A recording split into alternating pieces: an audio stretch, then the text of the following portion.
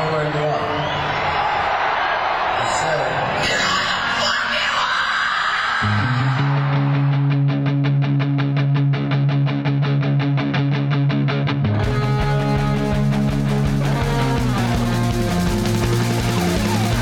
This is Appetite for Distortion.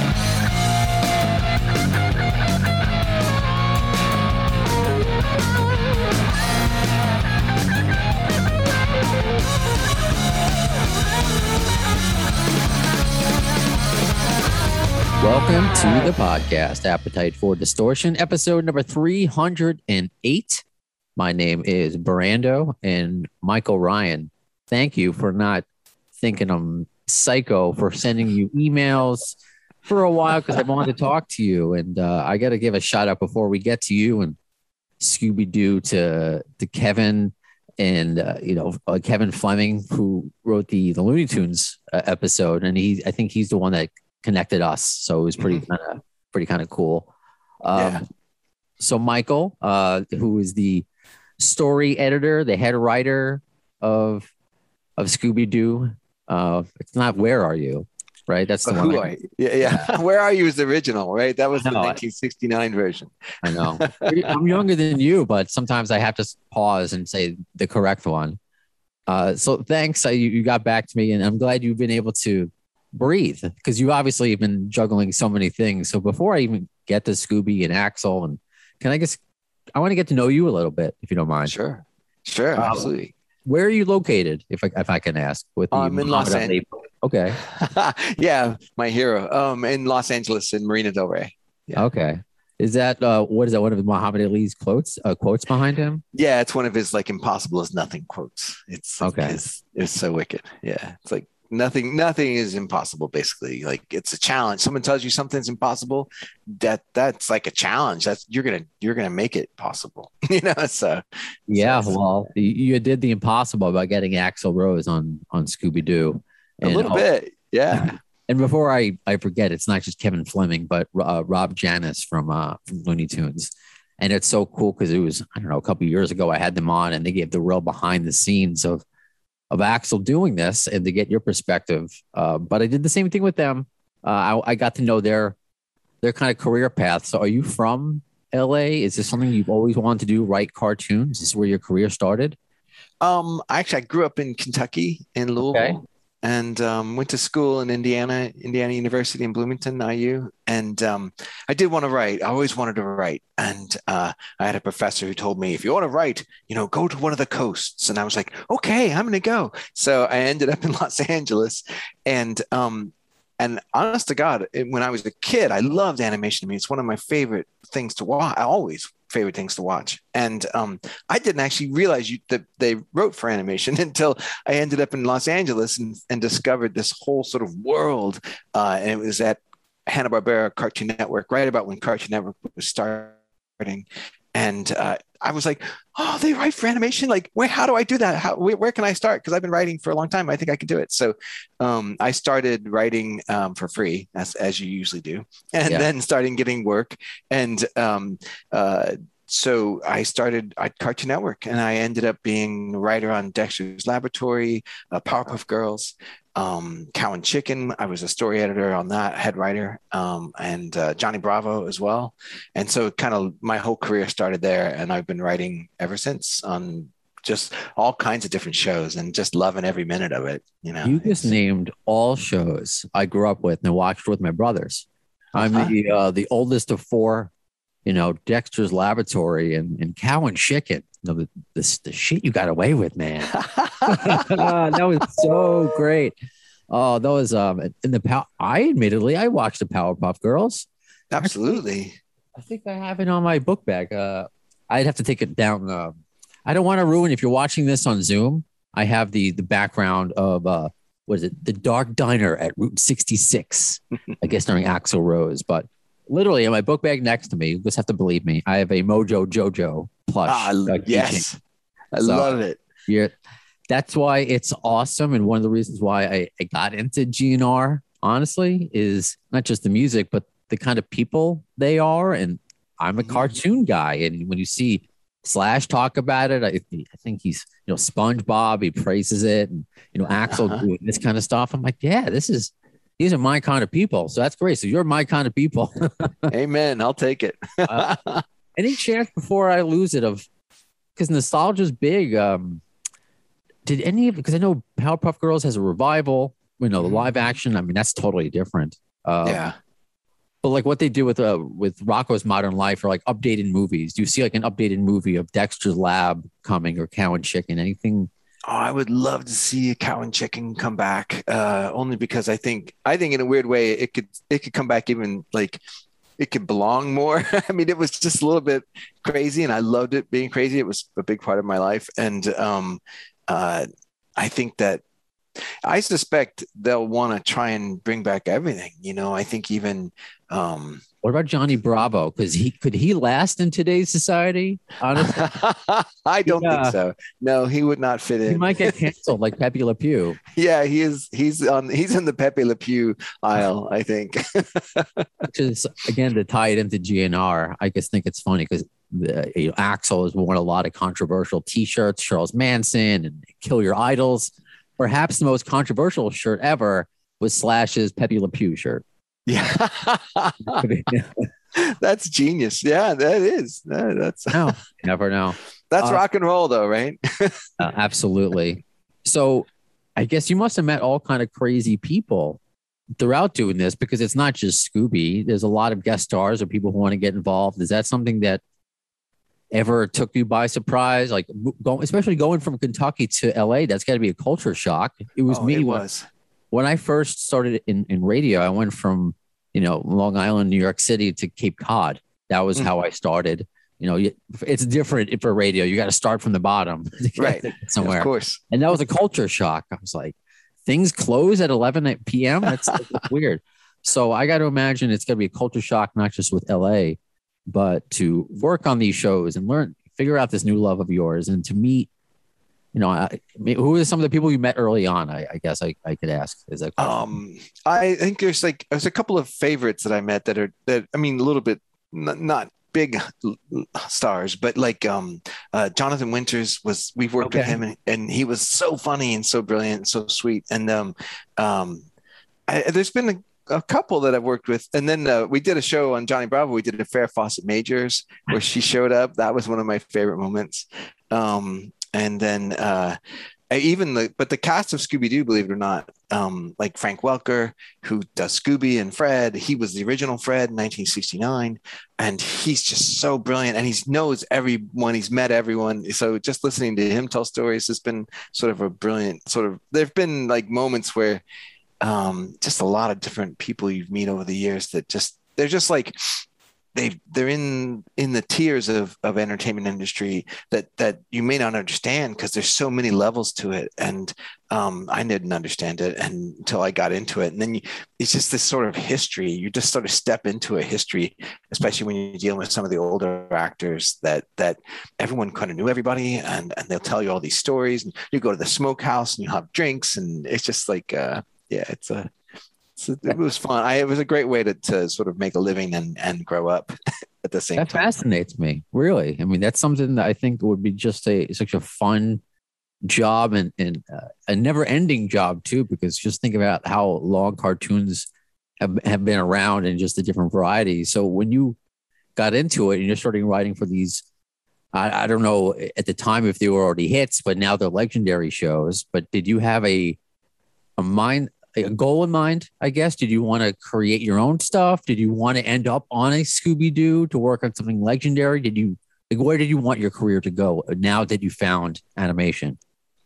I think I just love the work. I love telling stories and I love sort of getting involved with characters and really pushing the characters. And I think, I always loved Scooby even as a kid. So finally getting to sort of be a big part of Scooby. And then I did, before I did Guess Who, one of the big Scoobies I did was Scooby-Doo Mystery Incorporated, which was kind of a bigger sort of overarching Buffy the Vampire Slayer kind of version of Scooby-Doo. And it was really fun and really, really fun to work on. I just think, and it did a lot of Teenage Mutant Ninja Turtles, which was really fun for me too. Oh, did you see, I can hold this up to the camera, my water. It's Teenage Mutant Ninja Turtles. I love that. Did you see my little Leonardo hanging from my headphones? Ah, that's brilliant. Ah, Yeah. Leo, he's actually my favorite character. I am the oldest of 4 boys. We are the turtles, so I'm Leonardo. So I love it. Oh, that's perfect. I mean, yeah. it's kind of, it sounds super nerdy, but it's just been like that since we were a kid. Our personalities match. It's just it's a radical. I think that's brilliant. You guys should, now that should be a movie. Guys should consider, you should find some way to turn that into a movie where you guys are the turtles, but it's just in your everyday life in Long Island. Oh God, that'd be fun. A combination of just Ninja Turtles and Seinfeld and some. Yeah, exactly. And Goonies. You have to, so there's some sort of Long Island like mix up, like where there's a pirate treasure. You need a pirate treasure. You're right. All right. Let's collaborate. Let's talk after this. Maybe we can help the screenplay. Let's do it. So then how long have you, when you got into first started working for Scooby, so what was the version of Scooby you said that you were working on? It was that was 2012, I guess, Mystery Incorporated. That was at Warner Brothers. And then I went to DreamWorks for like 5 years, and then I came back to Warner Brothers for Scooby-Doo Guess Who, where we were getting all the guest stars. And we were trying to do that callback to the 1970s, 1972, I think it was. They were making all those movies like with, Scooby-Doo meets Mama Cass and, just like Sonny and Cher and we actually Don got Knotts. Don Knotts, exactly. Yeah, we were doing, so we wanted to do sort of a echo, callback to that. And that's great. So who was some of the people early on? Because I don't know if you got the Harlem Globetrotters again, because they're still around. We talked about it. We actually talked about it. I think it was we got Chris Paul instead as a basketball sort of player. So we got him to be, and he was fun. He was a lot of fun to work with. And we got a lot of fun people to work. I mean, we got Morgan Freeman. And actually writing a script for Morgan Freeman was terrifying for me because I wrote the script, but it's like you're writing for the voice of God, He's That's the voice what I mean. of God. Every word you put down, everything. I'm sure you were, as you were writing it. What's your process on a laptop, on a pad?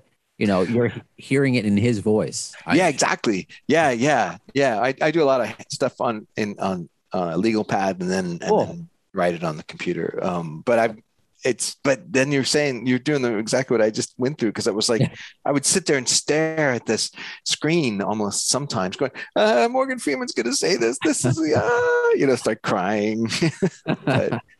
But yeah, it was fun. We had all sorts of Ricky Gervais did a show with us, did an episode with us, and he was a blast. And writing a script for him was fun and hard because he's so talented. And so to try and even mimic his voice was hugely challenging. But then he actually was very complimentary about the script. And we had a lot of fun people. Sia, the singer, she did an episode with us too. Without the wig? Did she come without in? the wig? Yeah, no wig. Yeah, she came in all just herself. Okay. All right. Well, I don't know how far, because again, we're leading towards Axel, who I forget your coworker who was the showrunner. His name escapes me. Forgive me. Chris Bailey. Oh, Chris. Yeah. The one that he was interviewed in Rolling Stone, saying in and out like Batman. So I kind of just want to get a sense of the people who preceded Axel and how he came in, because what's been great about some of the people you mentioned, I guess all, including Sia, I don't know her speaking voice, but when you get somebody who's just a larger than life character become animation, but then they're great. Like you can just listen to Morgan Freeman. So, I mean, it gives you so many different ways to attack it, like how to be creative with it, I guess, how to be creative with their voice, how to be creative with them physically on the paper. I mean, I don't know. That's me getting excited. That's me trying to live vicariously through you, like, what you possibly may, go through when you get somebody. Well, it was fun, and there was a process that's kind of interesting to me, only because I'd never done it this way before. Exactly, was where I ended up writing every story, like every premise, and it was like 2 or 3 page premises, because we actually had to send the premise to the celebrity or the star beforehand, just to see if they were interested. And if they liked it, then they would sign on. But if we did write some that they turned us down because they were too busy, or they were, and I was really heartbroken, because I was like, that was my favorite premise, my favorite story. And so that was fun for me, because it was like, immediate gratification if you write a story and you send it out to someone and they like it. And you're like, yay, Ricky Gervais liked my story. So, sure, you're not waiting around. There must be a lot of someone like you come off like a fan of still of the industry. But with that, and maybe I'm asking for myself too, are you so confident in stuff that you write and you're like, I know Ricky's going to like this, but you're waiting to be like, I don't know. Like, I really don't know. Is that like every script or just every script, every story? I mean, you have fun in the moment and you get excited about it and you get passionate about it and you go, oh yeah, this is going to work. This is great. And then as soon as you send it out, you're like, they're going to hate it. Everyone's going to hate me. It's like, it's just massive insecurities. Yeah. I think I suspect that's everybody ever wrote anything or even acting. Yeah. Everybody. It's like we get creative. We get excited. We do something passionately. And then as soon as it goes out there, we're like, they're all going to hate me. It's like, it's just the insecurity of creativity, I think. We keep doing it to ourselves. Uh-huh. And I think that's something that isn't as well known about Axl, I think, as people know why sometimes it takes him so long to put out music. And I think there, maybe not now, but back in the day, there was an element of stage fright and sure, all these things. So that now when we see him in this light, or hear him, I guess, having fun. So to go back to the article, and I want obviously to compliment you speaking, Chris, who was sorry, what was his title again from the wrong? For Chris Bailey. Bailey was our executive producer, or supervising producer, I think was his title, I think. But he was our showrunner, basically. He was our artist and he was in charge of the directors. And so I have like so many pages in front of me. So I'm like toggling back and forth. So to compliment his article, an interview in Rolling Stone, it seemed kind of easy. Like somebody just mentioned Axl because you're talking about all the people that are coming. It's when you're figuring out who you want to come on next, it's just kind of a writers meeting, a group meeting, and people just shouting out names. And Axl, someone just said it, and it came out, and you made it happen. Yeah, well, that was the beauty of it. I think we had, every animated show is like a crew of 20, 30 people in-house, usually, or 10 to 20 people, like closely knit, working hand in hand, like directors, storyboard artists, designers, art directors, and then also production staff, like production managers, production assistants. So we're all working together all the time. And then takes a village to make these crazy shows. And we would have meetings where it was almost like, okay, who's your favorite celebrity? Who do you think we should have talk to Scooby-Doo? And we would just throw out names of our favorites. And Axl was actually a pretty easy one because we were all like, oh yeah, Axl Rose. Oh my gosh, that's a great idea. It's like, that would be amazing. Do you think we can actually get him to do it? And we were all like, I don't know, but we were all very excited about the idea. And there was actually one of the directors, I think he's quoted somewhere in there, maybe to Mike Milo. He was like, yeah, Axl Rose, he's one of my favorites. And then as soon as the name was mentioned, we all kind of like got all very excited. And and then we reached out to see if they were even interested and if to his people, his people. And then we wrote a premise, or I wrote the premise, and he agreed to do it. We were all excited. So it was really cool. Talk a little bit about that premise, what you decided, because you were spoken about from Chris, the showrunner of the episode within the article, about you did some research on Axl, and that's kind of what you based it around, his love of, was it archaeology?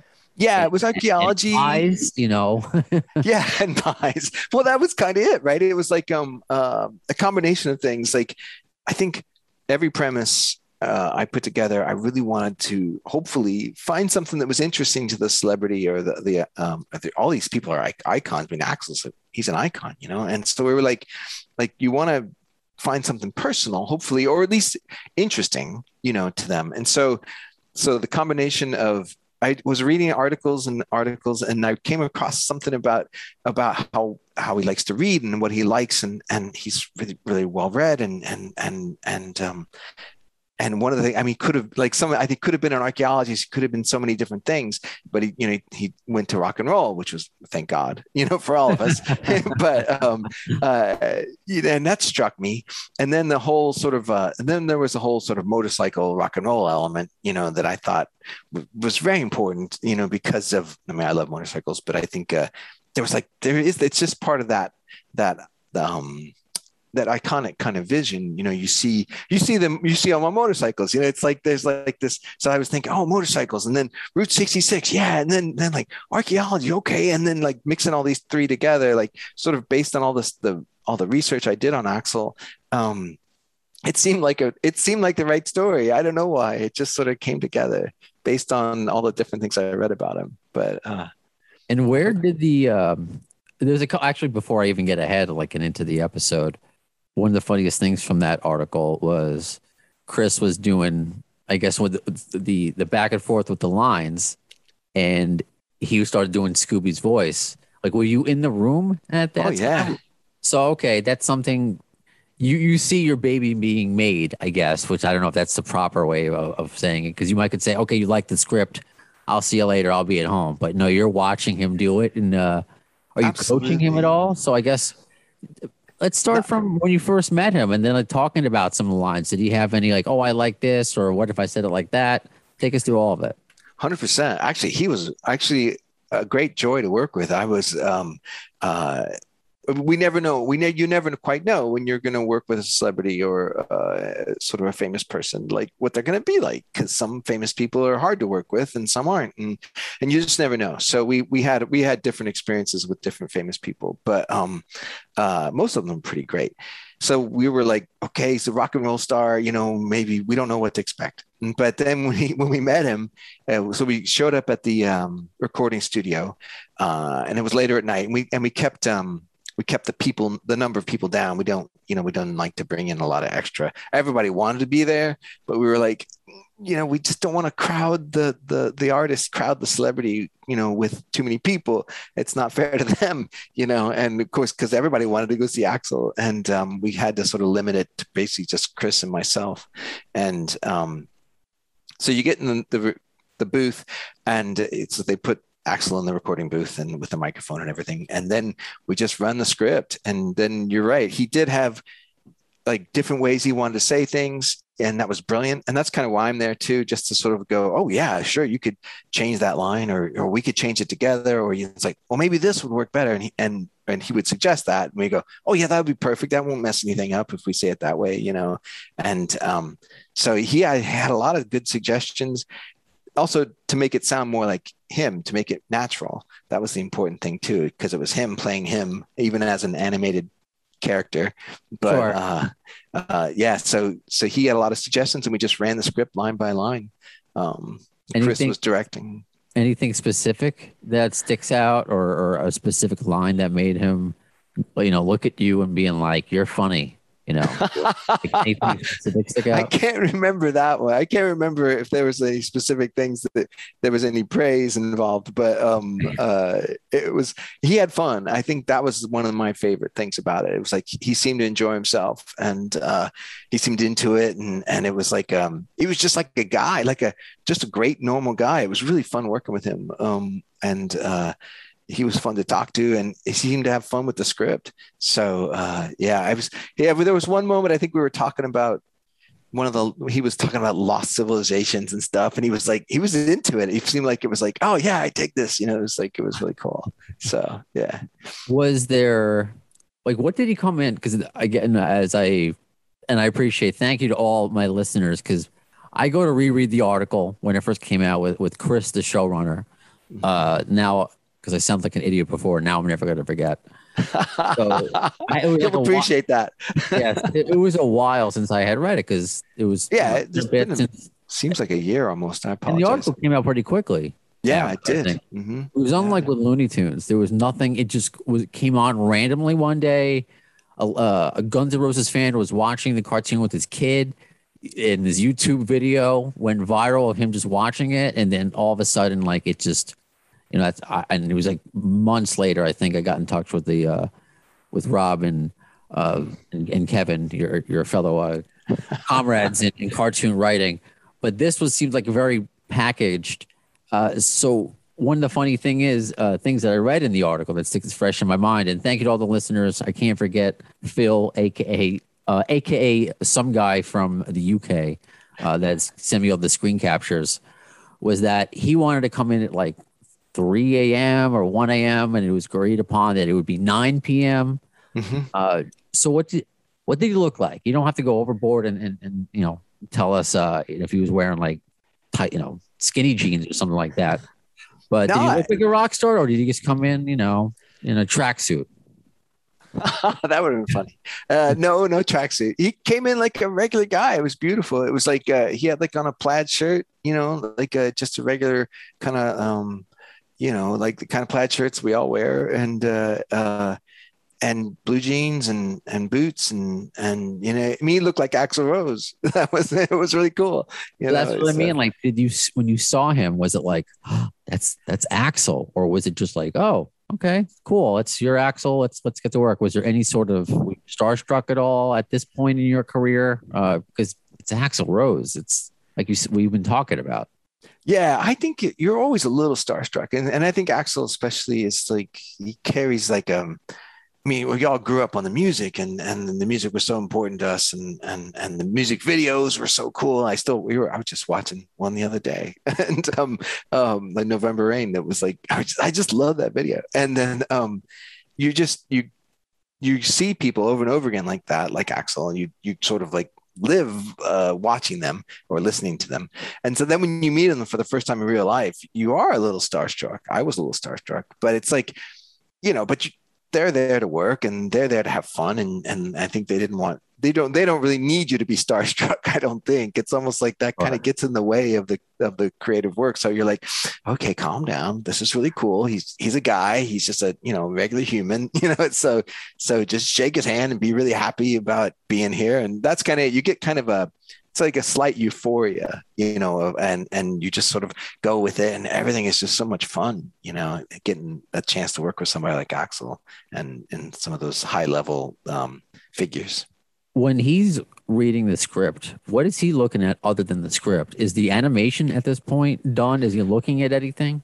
No, it's all, we did do the designs, so they would know what they would look like as a cartoon character. We gave them the drawings of what the characters would look like. And then the script is just written out like a regular script, like a traditional script of, action and dialogue and scene headings and all that. So they read that and they know what the dialogue is. And then we don't even do the animation until, animation is this really long process. It takes like 8 or 9 months to make a show. And wow. It's like 3 times as long as making a TV show, I think. And then live action, And so they read the script, and pretty much recording the dialogue is kind of one of the first steps. So once they see the figure and they sign off on it, I go, oh, yeah, I like this drawing of me. It'll look like that when it's animated. And then they read the script and they go, okay, everything's okay in the script. Or they give us notes. I don't think gave us any notes on the script. But then from the recording and the script, the storyboard artists and each episodic director will take that and they'll draw out the storyboard panel by panel, frame by frame of what's going to happen. And then that gets turned into an animatic, so we can kind of see sort of a moving, living storyboard in black and white, usually just hand drawn, just to sort of get a sense of the timing and how it's going to work. And so we make that into like the finished piece of the storyboard that's animated and animatic. And then we send that usually to an animation studio, and they're the ones who turn it into that color that you've got behind you, that image. And that's the and then it comes back and we do even more work to it in post-production. But it takes a while. So how long did this episode take? About probably 8 months from start to finish. Okay.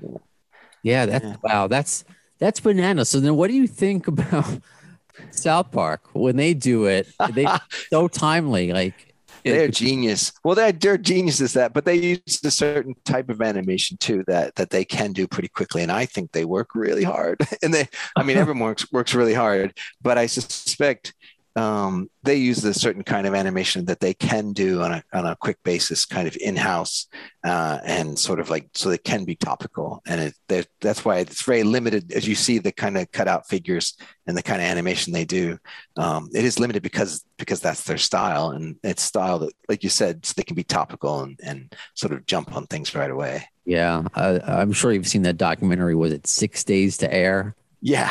And just what I kind of asked you about before with someone with your accolades and getting nervous. And I still remember to this day, you know, he makes a South Park episode, you know, he wins Emmys. He's like, I put it out. I think I sent it to Comedy Central. I think it's shit. You know, I'm just going to eat McDonald's just to, you know, my sorrows and eat my sorrows away. And, you know, he's a genius. So I feel better about myself. Exactly. And you made me feel better earlier because, again, you know, I'm talking to the guy who wrote on some of my favorite cartoons ever. So how long did it take for Axel to go through his lines? Because it's funny, because this podcast is kind of like a passion project that I've been able to tie into my career. But for my career, I work on different radio shows where I do work with different talent that have to record, you know, commercials or live reads. And I'm telling you, some people can read, some people can't. And you wouldn't be able to tell. We make them sound smarter on the air sometimes than they actually are. Oh, yeah. Not saying that that's Axel, but I'm just curious. Did he go through it? Was he a one take Charlie, as they say? He was. Yeah, no. I mean, he did get it. I mean, that's, I think, also maybe the benefit of playing yourself is you don't have to worry that much. You can just kind of relax and be into it and just do it, you know. And then we would always get multiple takes because you want multiple takes. Plus, you get to play with it too. You get a good safety. You get it. Oh, that's perfect. Okay, now, you know, maybe get really excited here, or get really like, oh, you know, scared here, or like have a reaction. And when you get to this part of the line, you know, and then play with it more that way. So because so much of animation relies on the voice of the characters, because we can't animate the face, right? What's the face got like so many muscles in it? So when you do live action, you see all the emotional reactions in someone's face. But when you do animation, we're very limited in terms of what we can show visually in terms of emotion.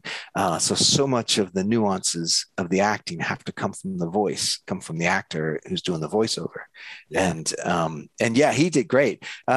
Because he was doing it by himself, a lot of times we'll do it as a radio play, which is great because we get, like, if you get 5 or 6 actors in a booth and you record the whole script, a lot of fun stuff happens, and you sometimes record it and it works really well.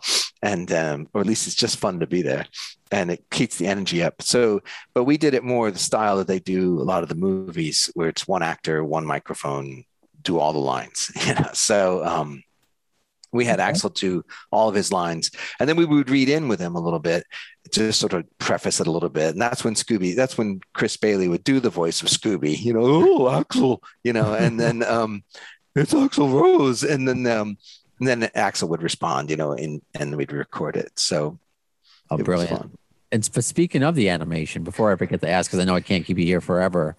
If you need to sneeze, that's okay. I was going to sneeze. That's just all right, you went away. All right, okay. I can't get COVID from you. Well, no, yeah, right. Woo! COVID safe Zoom. Why is he blonde? He was blonde also in Looney Tunes. Is that something? Because isn't he like famously a redhead, or am I just a super GNR nerd? I mean, I know. Well, both, I think, right? You are both. Right. You're correct. I can't argue. I won't. Why is he blonde? Why is he blonde? He's not a redhead. Answer that question. I think. Well, we did it. Well, that's actually, it makes me think of the Mark Hamill story. But there's like you kind of talk to the talent, the celebrity, and they kind of let you know what they want to do. But also, I think too, we want people to connect with it visually in what they're used to. You know, it's like people think of Axl Rose, they think of, you know, what they've seen of Axl Rose for the, you know, past 20 years or whatever it's been. And you know, on those public, on the stage, he's got the blonde hair, and that's what sticks in your head. So I kind of think we were always hoping to make sure that the visuals sort of matched kind of what people are expecting, or so they'll connect to it more quickly or more readily. And, but you're right. I think, come to think of it, because I mean, It's like a See, it was a reddish. He does have kind of like a, when I met him, when he came to record, it wasn't the blonde that we were used to watching in the music videos. It's on stage. It was kind of a reddish strawberry blonde kind of. Okay. All right. So, my nerddom it's true. I think it seems correct. Yeah, I think your nerddom is validated. Because it's just interesting because that's what how Looney Tunes also made that same creative decision. And again, knowing the scuttlebutt of my fellow GNR nerds, it's like, why is he blonde? I mean, it didn't take away from the enjoyment. It was just something that stood out. I don't know. It just, I think. Yeah, but I think it's just so because you're trying to reach a broader audience in terms of like, so people make that sort of visual recognition, Yeah. Let me ask. It was addressed a little bit from Chris Bailey from Rolling Stone, the showrunner, again proving that I can retain some facts as we talked to Michael Ryan. How come? I know it was a dream to obviously have him do a song, which he did on Looney Tunes, Rock the Rock, which was just, it's funny because we haven't heard from Axl Rose prior to this year releasing a couple of newish songs that we hadn't heard from him for years. And then all of a sudden he's doing a song for Looney Tunes. How far did any discussions go to do a song on Scooby? Was that something that was ever really on the table to have happen? Sure. I mean, I think we did discuss it. Obviously, I mean, he's Axl Rose. I mean, it's all about music, right? So, I think it was funny. It was almost like, in a weird way, it was like, what's the best way? Will it fit the story? And does he want to do it? And is it something that we want to force him to do or ask him to do? Or, it's like, and then I think at the end of the day, it just felt more comfortable and more fun to sort of just be Axl Rose, a guy, that's on the motorcycle and hanging out with Scooby and Shaggy on this kind of like a pie quest, in a sense, like that they were on this kind of journey to, like, they have this sort of friendship. I always loved it when the celebrity had a relationship with like some of our characters. It was always fun. And so for him to have a sort of relationship with these guys made it really fun for us. And it just didn't seem like necessary for that to happen, for it to be about Axl, and I think that's the way at the end, our final decision, I think, was based on that just to let it be. Yeah, just let it be Axl, and not worry about it, but I kind of like that because sometimes when like a musical guest, or a typical musical guest will host SNL, but won't be the musical guest. Like you'll see them as a different light. I guess it's just, again, coming from the GNR nerddom, that we're so desperate for anything that will take new Scooby-Doo, take new Looney Tunes music. Hey, if Axl wants to do a cow and chicken, a theme song, that would be, I would lose my. Okay. No, all right. Now you got me. We have to do that. He's got, all right. We'll have to do that. We got cow and chickens, I think. I want that so badly now that you mentioned it. Oh man, that would be perfect. Oh, brilliant. Well, is there any chance? I mean, again, this is just hopes, and I love the cartoon. Again, as somebody who still watches cartoons, I do. I still watch the new Scooby-Doo. I still watch new Looney Tunes when I can. Sure. It's that's my it's really not just for kids anymore, I think. What's been great, and I guess what you guys did, you insert like references that my age group knows, like. Maybe I'll have a kid in like a year or two, but didn't you have like Urkel on? Yeah, we had Urkel. That was a fun one.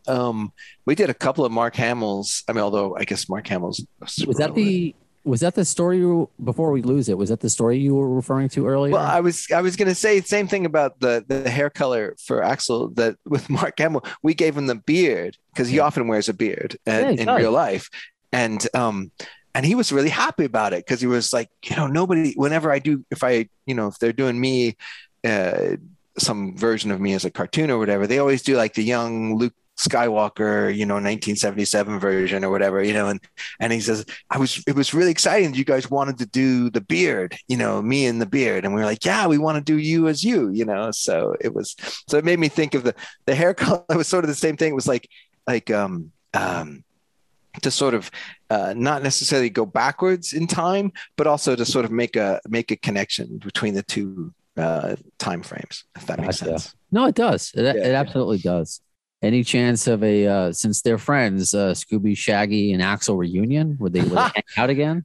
I would love that. I mean, I think it would be a lot of fun. And I don't know. I never say never, but I don't see anything in the moment. But yeah, I'll take it. That would be actually, now that you mention it, it's got my brain like churning, because that would be a fun, we do like a special. Sometimes they do movie specials with Scooby, and that would be a really funny movie special to bring Axel along.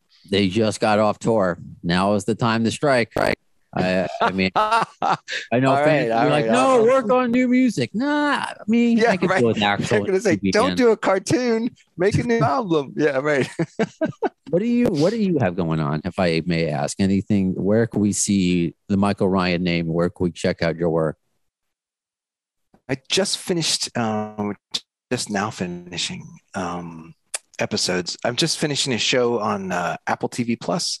It's an animated show called Wolf Boy and the Everything Factory. I was a showrunner and executive producer on it, and a writer, and it's just beautiful. I think it's one of my favorite things I've done in a long time, and I think it's very sweet, but it's just kind of magical. It's really pretty, and I love the art. So the title itself has me intrigued. Honestly. It's fun. Yeah, it's fun. It's worth checking out if you get a chance. But I feel guilty saying that, because it's like pressuring you. Go watch that show. But all I have to say is, really cute. If I had Apple TV, I would watch it. So the pressure is taken off. I just, right, good. I'll fair enough. I'll have to find out. It sounds good. I do want to watch it. That's what stinks. Like I was able to watch, I think, this episode when I was living on Long Island, or in Long Island, however my accent lets me say it. I had like the Boomerang channel, and then I moved to Queens, and I don't have it. So it's like one of those that, I can't win. So a lot of times I just wait for things to hit Netflix or Hulu or something like that. Yeah. Well, the good news is that you can watch the Axel episode on HBO Max right now, because it's October and they're doing a special October Scare Fest kind of thing for Halloween, and they're putting up a lot of Scoobies, and they put up almost all 52 of our Scooby-Doo Guess Who episodes on there. So Axel's up there. That's good to know. HBO awesome. Max. Yeah. Awesome. That's a good way to end it. Very cool. Michael Ryan, thank you so much. I know we've been in contact for a few months, and I can tell while you're a very busy guy, wow. I mean, you just have... people think I'm being sarcastic when people ask me hey, how are you? And I'll be like, living the dream. And some days I might not be feeling it. You are living the dream. Just like I am. Yeah, don't jinx it, but yeah. Well, very cool. Thank you. I was gonna say thank you for Cow and Chicken, Johnny Bravo, Dexter, Powerpuff Girls, Ninja Turtles. My God. And this episode with Axel, you wrote a great script, entertained so many people, and it continues to do great work that you do. And I really appreciate your time. Thank you. Cool. Thank you so much. I do want to shout out that I wrote the premise and wrote the script with a really great writer named Caroline Farah, and she actually wrote the script, and because she's a huge Axel fan, and I need to shout out to her because she was like. Because when she's a writer I work with a lot, when she heard we were doing Axel, she's like, I need that script. I need to write for Axel. So she wrote the script, but we were really happy, and she did a great job. So Caroline Farah, she rocked it. So, and she was a huge Axel fan. So hey, it had to happen. If she wants to come on the podcast, talk about Axel and cartoons, I'm down. All right. I'll let her know. I'll send her an email and see what's what. Cool. Thank you, Michael. No worries. So that does it for this episode of Appetite for Distortion. Sorry, I got so excited. Whenever you hear me talk about a subject that comes up, like cartoons I like in this episode, or hockey, or, I go off, as I often do, I get sidetracked. And so I'm sure many of you, and I know many of you are also cartoon fans and identify with whether it's Axel / Steven Adler, who, he loves Family Guy. He's often professes a love for Family Guy and American Dad. It kind of helps you get closer, I think, to the band and the music that we love. So that's part of it. I don't know. I get a kick out of it, thinking about Axel doing this. as already a cartoon fan, where there are fans that you should be working on a new record, not doing. I don't know what he's doing with his time, man. I really don't. I'm just glad we're not relying solely on new music from cartoons from Guns N' Roses. Now that the band is off the road officially until next year, right? What are they going to be doing? Maybe Axl will pop up in another cartoon. I hope so. I also hope for a third installment. We got Absurd. We got Hard School. What'll be number 3? I have no information. As I talk to many of you through DM, I can only guess. I think a lot of the focus right now is going to be on Slash with Miles Kennedy and the Conspirators. I can't foresee Guns N' Roses putting out anything new to detract from that at all. So I think once that record comes out, maybe they tour. So I think this will be it for a while. We can always be surprised by this man and this band, but I really think that's it for a while. But that doesn't mean this podcast is going to stop. Of course not. It's I can't believe we've done. Sometimes I feel like it's the nonstop podcast, like it's the nonstop Guns N' Roses tour, even when there's no news. So that's where you come in and you help me, find guests or we find out the news. We break it down what we do know. So in time, we are going to do a tour wrap up with some of you. I want to have on kind of like a panel talk about the tour that was. Maybe we'll have on some of you that I haven't had, where I haven't covered those specific shows yet. So to kind of talk about shows that we haven't done review episodes about. And of course, before I forget, just sorry for the last episode. I did make a tweet about it and a post, and it was in response to only one person, which I never do this. I really don't ban people. You can have different opinions. You could say really whatever you want. Like you on my, if you want to curse on my social media, it's, you're only making yourself look bad, I guess, if you just don't really behave yourself. But if you're rude, just like rude or obnoxious to me or somebody else, I have no time for that. So with the Mark episode, which did get great reviews despite some of the audio issues, and just like how today with the episode with Mike Ryan, I want some visual to go with the podcast. And for me, a lot of it had to do with just the background, having Scooby-Doo as a background, different stills from the episode with Axl, and to add to this podcast, the YouTube portion of it, because there's a lot of people that find us through YouTube. Not every podcast platform can be heard everywhere. It's just, so I don't want to be limited to certainly one platform. I want to be heard, and I got to compete. YouTube is just, I'm late to the game, if anything. So I really just became enchanted with the idea of talking to Mark Cantor from the booth, the Guns N' Roses booth at Cantor's Deli. And I was able to tell right away that he was skipping a little bit, cutting out a little bit, but it just didn't seem too bad. Usually I could have said, I just didn't want to reschedule it. It's hard. That's something else that's hard. And especially when I get a few fans together to do an episode. I have a full-time job. I have another part-time job. I'm writing that book, with Doug, that's taking up a lot of my time. I have a fiance. I have to show that I actually, I'm involved in her life. I mean, we do stuff. So, I mean, it's hard for me if this was my priority, I could have taken time, really edited it down to a fine-tooth comb, or made the decision to do it somewhere else, reschedule it. But I thought, you know what, I can clean it up pretty well on the audio side, which I think I did. And then the video side, whatever awkward pauses there are because of Mark's buffering or we lost connection. Hopefully I entertained you with my awkwardness. I just hope at the end of the day, I can go on the fly well enough to make it not seem as bad. So that was kind of my reasoning, but still fun times with Mark. That went way longer than I wanted to, but the fact that, he ended with a never before told Axl story about losing his keys. So it's not like anything controversial. I always love when guests tell me I've never told this story before. Isn't that what you want? To make them comfortable to tell you something they've never said before. And again, it's not like it's anything inappropriate. It's these are fun stories that I get out of people. And, we'll see if we'd get another Scooby episode on.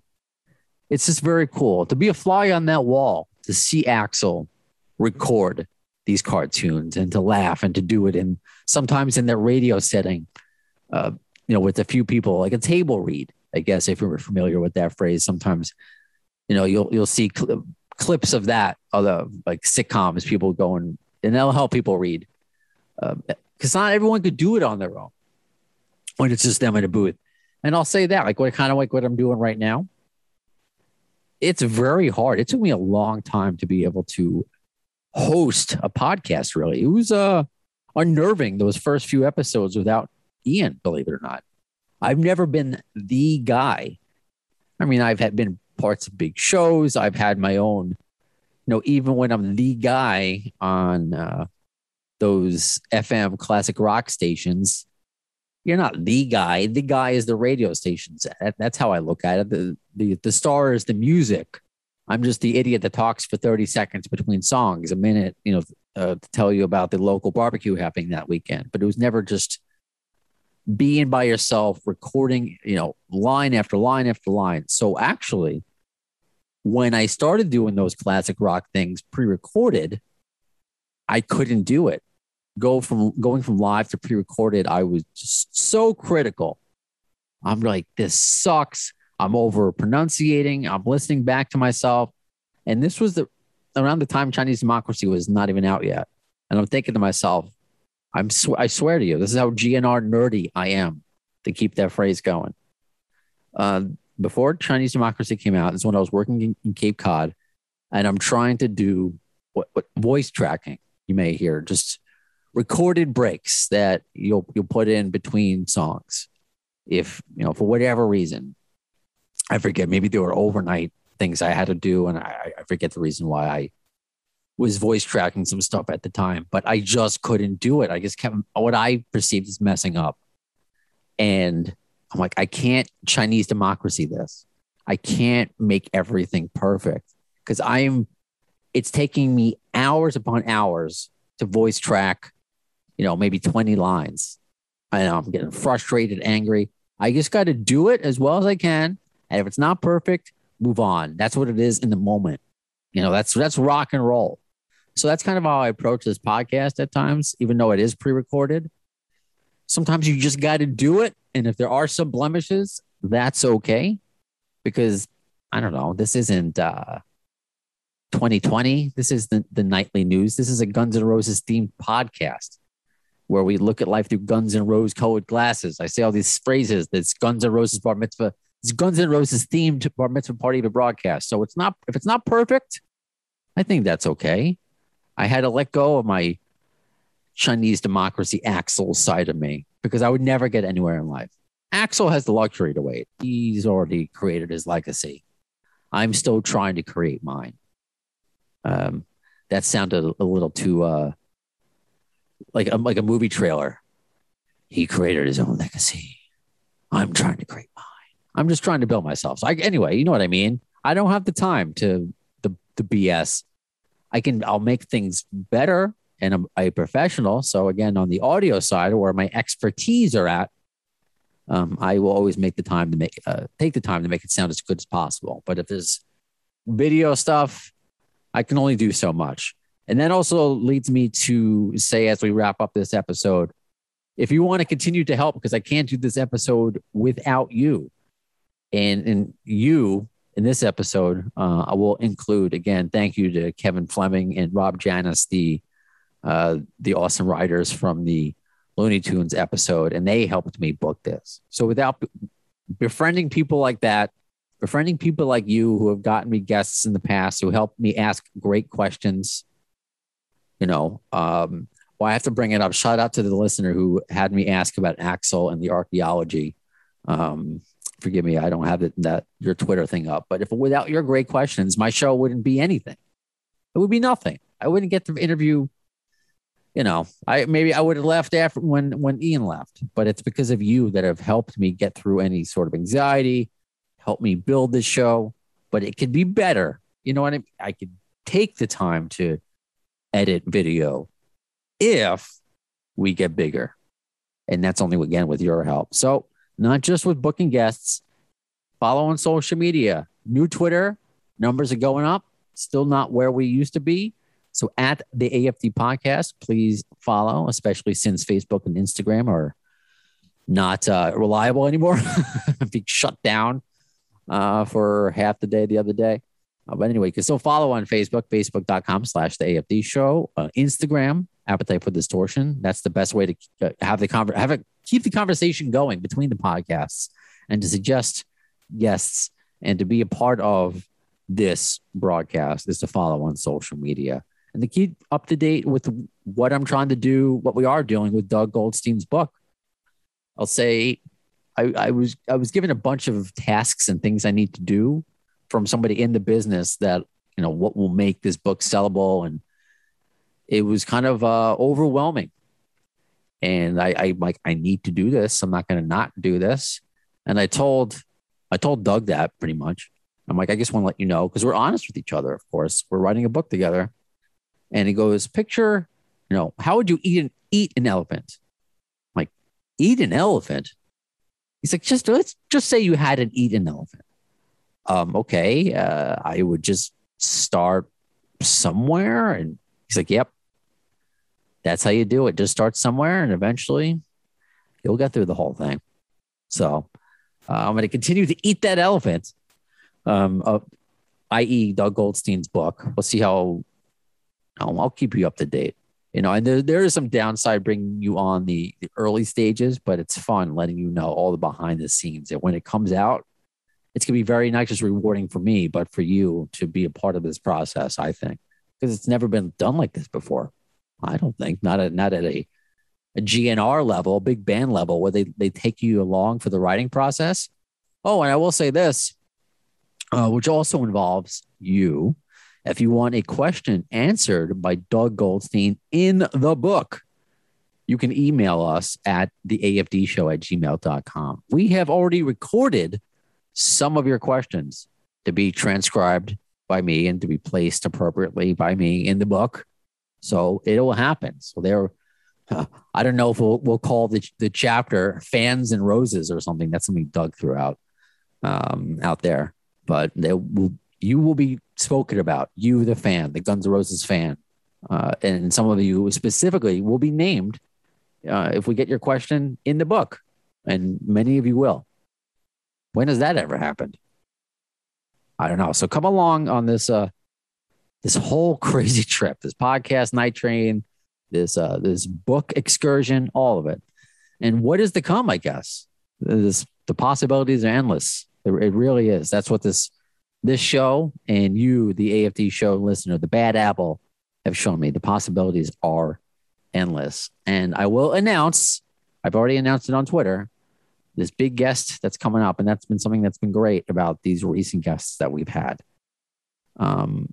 They've all taken months to make happen. Really. Mark was never, once I got him once, it wasn't hard, but I contacted him earlier in the summer, and now it worked out. But Andrew Stockdale, I've been following up since February. No fault to him and the busy people. Finally happened. Michael, I've been, as you heard us talking about, months. So this person, I never got response from until now. It was so weird. I'm like, who am I going to, I don't know who to interview. Like, who am I going to email next? This is what I do sometimes when I don't get great suggestions from you. And all of a sudden, and this happens when you get to interview people and you get on labels, radars, or record companies' radars, you start to get those email blasts about who's putting out what record and what promotion. And sometimes, a lot of times it's not bands that are relevant to you, but you want to be on these email lists because it's like, hey, do you want to interview Josh Freese? Why, yes, I do. So Josh Freese may be the next episode. We'll see. But Josh Freese confirmed, although nothing is ever confirmed other than Axl's love of Taco Bell, which is still a great, great line.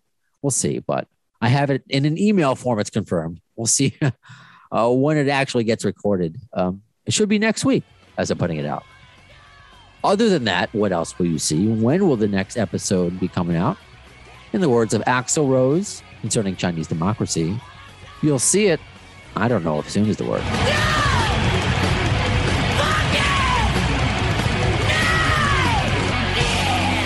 Thanks to the lame ass security, I'm going home.